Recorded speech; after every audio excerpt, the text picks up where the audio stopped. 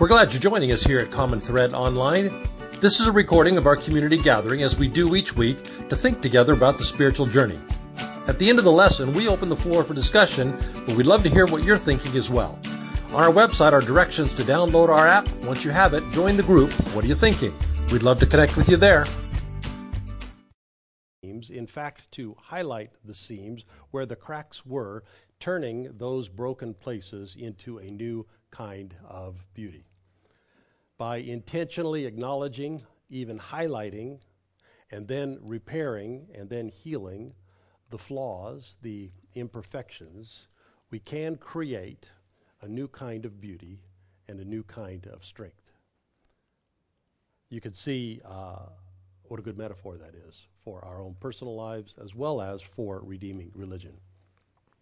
Well, in this lesson, I hope that you will hear from more voices than mine talking about how we do that. Rehabilitate our religion, repair the parts that have been broken, and hopefully create a new kind of beauty.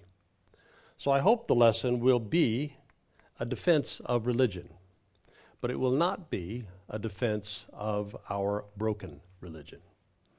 Anybody who is paying attention is aware that Western Christianity is broken. Lots of things that get called church or get called Christianity or get called religion, I want no part of. I do not want a place to hide because I'm afraid. I do not want to seek refuge in dogmatic beliefs. I do not want to circle the wagons with like-minded, also fearful people. I don't want a religion that helps me manage my fear, but that is happening in Western Christianity in our lifetimes. I do not want to be part of a community that suppresses critical thinking, that discourages doubts, that tries to quash wondering, and I bet you don't either, but that is happening in Western Christianity. I do not want to be part of a system that suppresses women. I do not want to limit the roles or the rights of women, not in religion, not in society. I don't want to be part of a religious system that debases queer people. I don't want to be part of a system that thinks it's okay to use shame or guilt or fear to keep people in line. I do not want to be part of exclusion. I do not want to keep people out so that those who remain can feel like insiders. I don't want to be part of a religious system that is so ashamed of its pedophiles, it hides them to protect the institution at the expense of children. I don't want to be part of a system that exploits people, especially older people, for money. I don't want to be numbered among hypocrites or oppressors or haters. And all those things do happen and are happening in Western Christianity in our lifetimes, and I want no part, and I bet you do not want part either. Also, I like science. So, it's not a lesson to defend a broken system. It's not a lesson to try and prop up a religion that has lost its legitimacy, an institution that is malfunctioning. When I talk about rehabilitating religion, I have something bigger in mind than propping up a failed system. But for that bigger to unfold, we have to first acknowledge that our religion has grown ill, maybe terminally so. We also have to rethink some core assumptions about religion and particularly about Western Christianity. And we could do that. And a lot of good people have been doing it and have been working on it for years, which makes now a time for rethinking and repairing. And I want to be part of that. I want to be part of healing and redeeming and restoring. I want to make beauty out of the shards and the fragments. I want to make wholeness out of the bits and the pieces. That's what we've been doing at Common Thread, Kintsugi, for our broken religion. Okay, let's talk about what I just did. That list that I just laid out, all of the ugly things that are going on in Western Christianity, the stuff that I do not want to be part of, that was a rhetorical tool.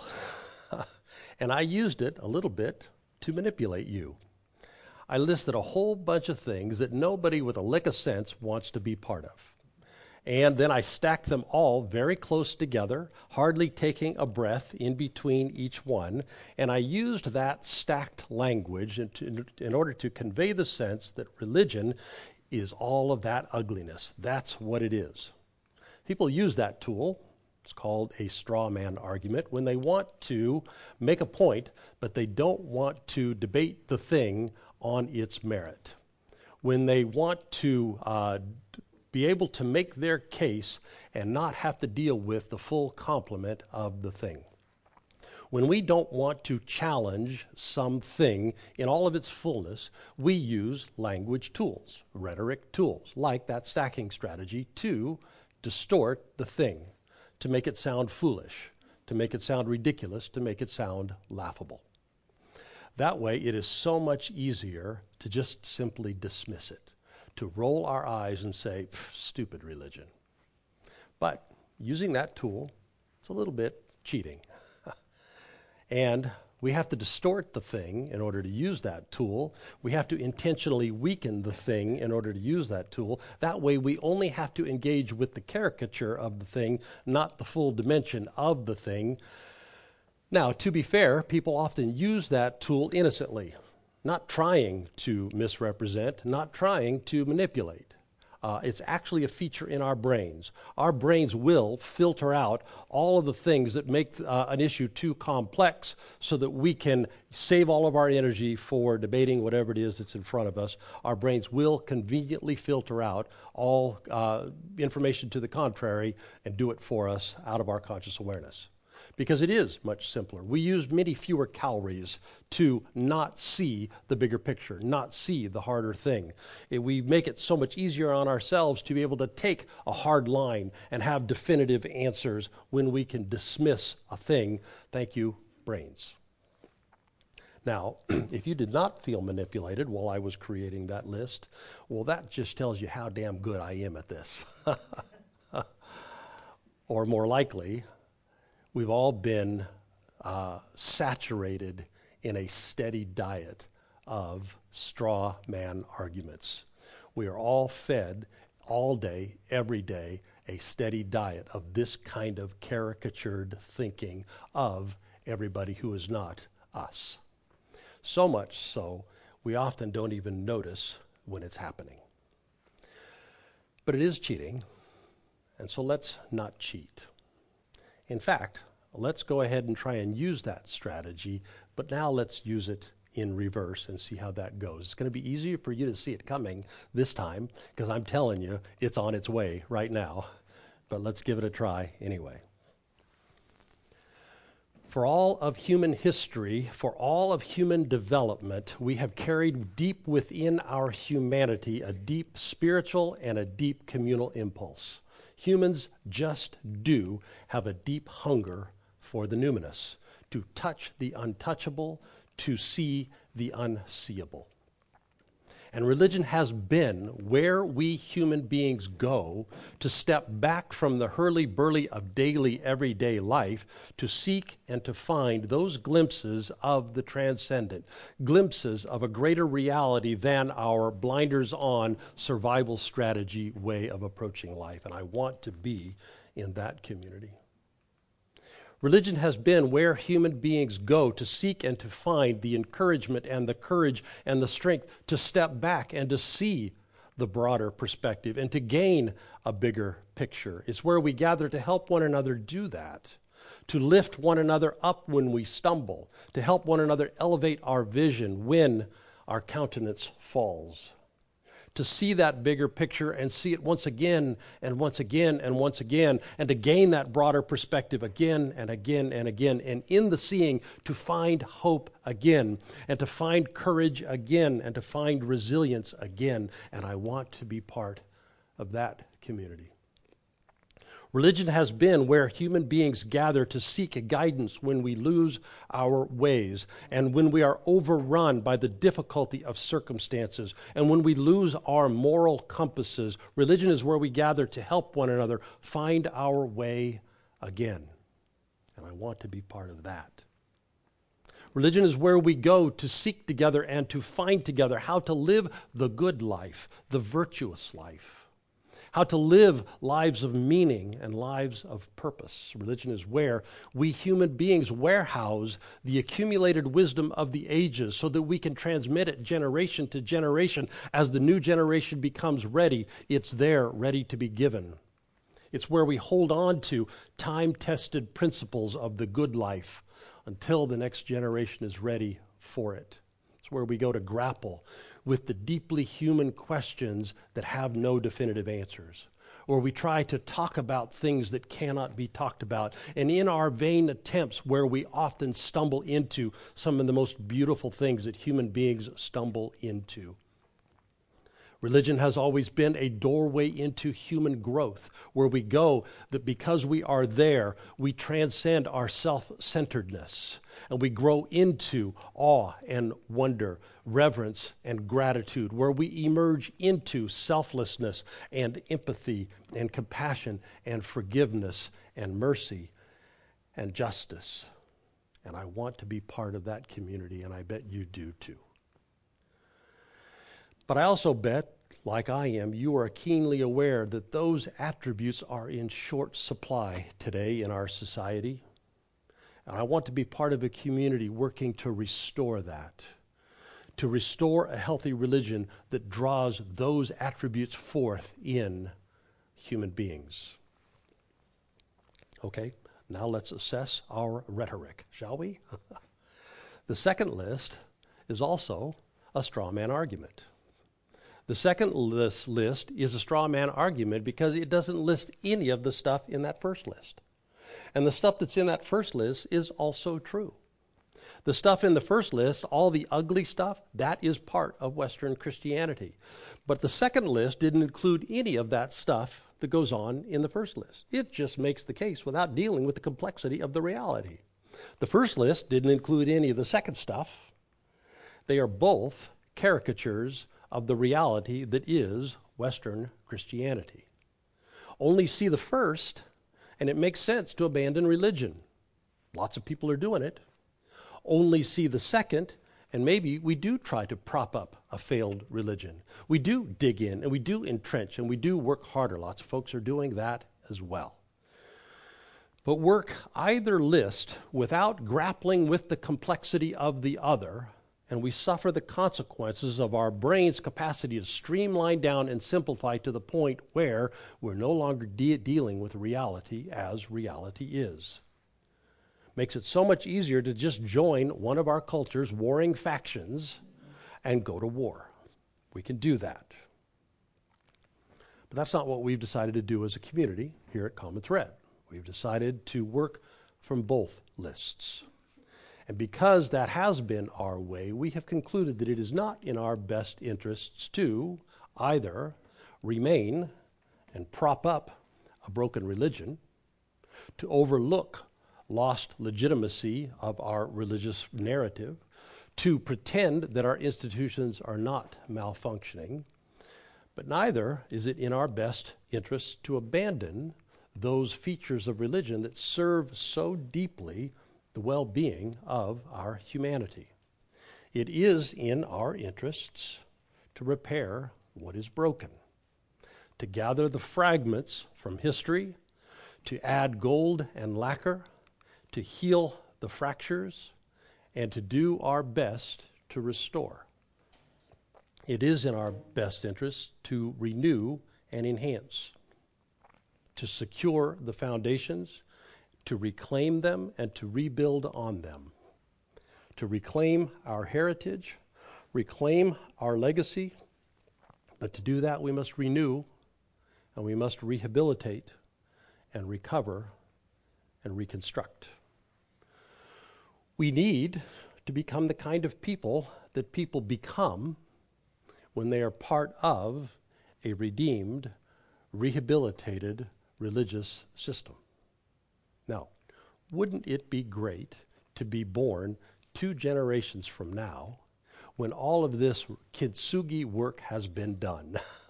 When all of this rehabilitating, redeeming work is finished, we can just step right into the system, start using the system, and start becoming the kinds of human beings that we would like to become.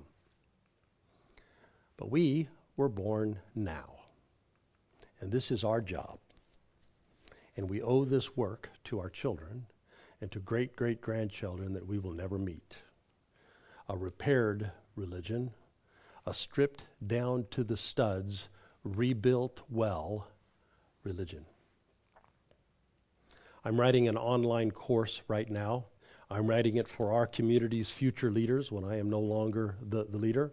I'm also hoping to gather a community of leaders of other congregations to think about how it is that we build healthy spiritual communities in this newly emerging worldview that we live in, how to rebuild in the ruins of the religion that is crumbling around us. One of the first things that I talk about in this course is the psychological and emotional skills that are required to live in a Reformation generation. Here are 3 slides from the videos. This is the first one. There is historical precedent for major religious social reforms, like the one that we're going through right now. They've happened at least 5 times in our own tradition. That movie was about the last one, the one that happened 500 years ago. And when these moments, like the one that we're living through, happen, it is emotionally a volatile time. Times like this are so emotionally difficult. If you start thinking differently, out in the cold is part of the deal. If you start imagining something as venerated as religion differently, excommunication, and losing your building and becoming a wandering vagabond tribe of people, that's part of the mix. Now, thank God we haven't resorted to burning others at the stake, but the Reformation isn't over yet. Who knows? We may get there. I also talk about how the work set before us living through one of these Reformation generations is a strip it down to the studs, find out the core essence, and then rebuild on that core essence kind of work, and that is difficult. But that is the time into which we have been born. Or, put another way, ours is a kintsugi generation. We live in a time, as the word Reformation would indicate, of radical reform. A time to see and a time to admit to ourselves that we have lost our way. A time to see that we have taken vice and we have dressed it up and called it a virtue, and now we are harming and not helping. It's a time, the old-timey religious word for it is of repentance. A time to see and to acknowledge and to admit our error and to commit ourselves to turning it around. And it is a time to seek. Where is life? And where is vitality? Where did we lose our way? And what was the purpose there in the first place so we can find our way back to the life and vitality? And it's a time for boldness. A time to go where our brains don't like going. Our brains don't like to go toward change, don't like to go toward different, especially as radical a departure as a Reformation generation requires. It's a time that challenges established thinking norms and creates new thinking norms and new basic assumptions. It's a time to mobilize one another to think and act differently, to stitch together new meaning-making stories from the old. It's a time to live different lives. One of our well-known scriptures reminds us that there is a time to build up. There is. It's actually easier to live in the time to build up years, generations. But there's also a time to tear down. And Reformation generations have to do both. They demand boldness because it takes boldness to tear down things that have been so venerated for so long. Things that have been once held to be the universal truths that we held on to transmit to the next generation. To begin to challenge those things is difficult. Reformation generations are a time for dialogue and debate and for asking hard questions. One reason we started What Are You Thinking was to begin to normalize challenging accepted norms. Begin to normalize engaging different perspectives coming from different camps. to normalize seeing things from a different angle. And that's the time that we live in now. That's the work that's set before us now. And the work we have been doing as common thread, it's work we have been engaged in. So in this lesson, one of the things that we'll do is revisit some of the core foundations of what Reformation thinking will require, what change it will require of us. As I said a moment ago, I hope to add other voices to mine, the work that we have done, the work that is yet to do. So, our religion has a history of seeing from different perspectives. Our religion does have times in which we go over familiar territory, but we do it with different starting assumptions. That's the heritage from which we draw to live well now. Times of tumult, like ours, times of upheaval, like ours, are difficult. Times of religious reformation, times of social reformation are difficult. Again, I said a moment ago, much easier it would be to live 2 generations from now after all this work has been done, but also how exciting to be alive now. How exciting to have been born now. To live in a time where we get to participate in this time to heal, this time to restore, this time to redeem. Kintsugi is often used as a metaphor for our personal lives, and it's a good metaphor. We do well when we embrace the parts of our lives and souls that have been broken and then restored. Now, it's maybe more beautiful to have been broken and healed than never to have been broken in the first place. I don't know that that's true. I don't know that there's anybody who does know that that's true, because I think not being broken never really an option. But it's also a great metaphor for our collective participation in a Reformation moment. The time when we realize that we have lost our way, that we have been broken, we are afraid and we are ashamed. And there is deep beauty waiting to emerge. There is history that can be honored and drawn from.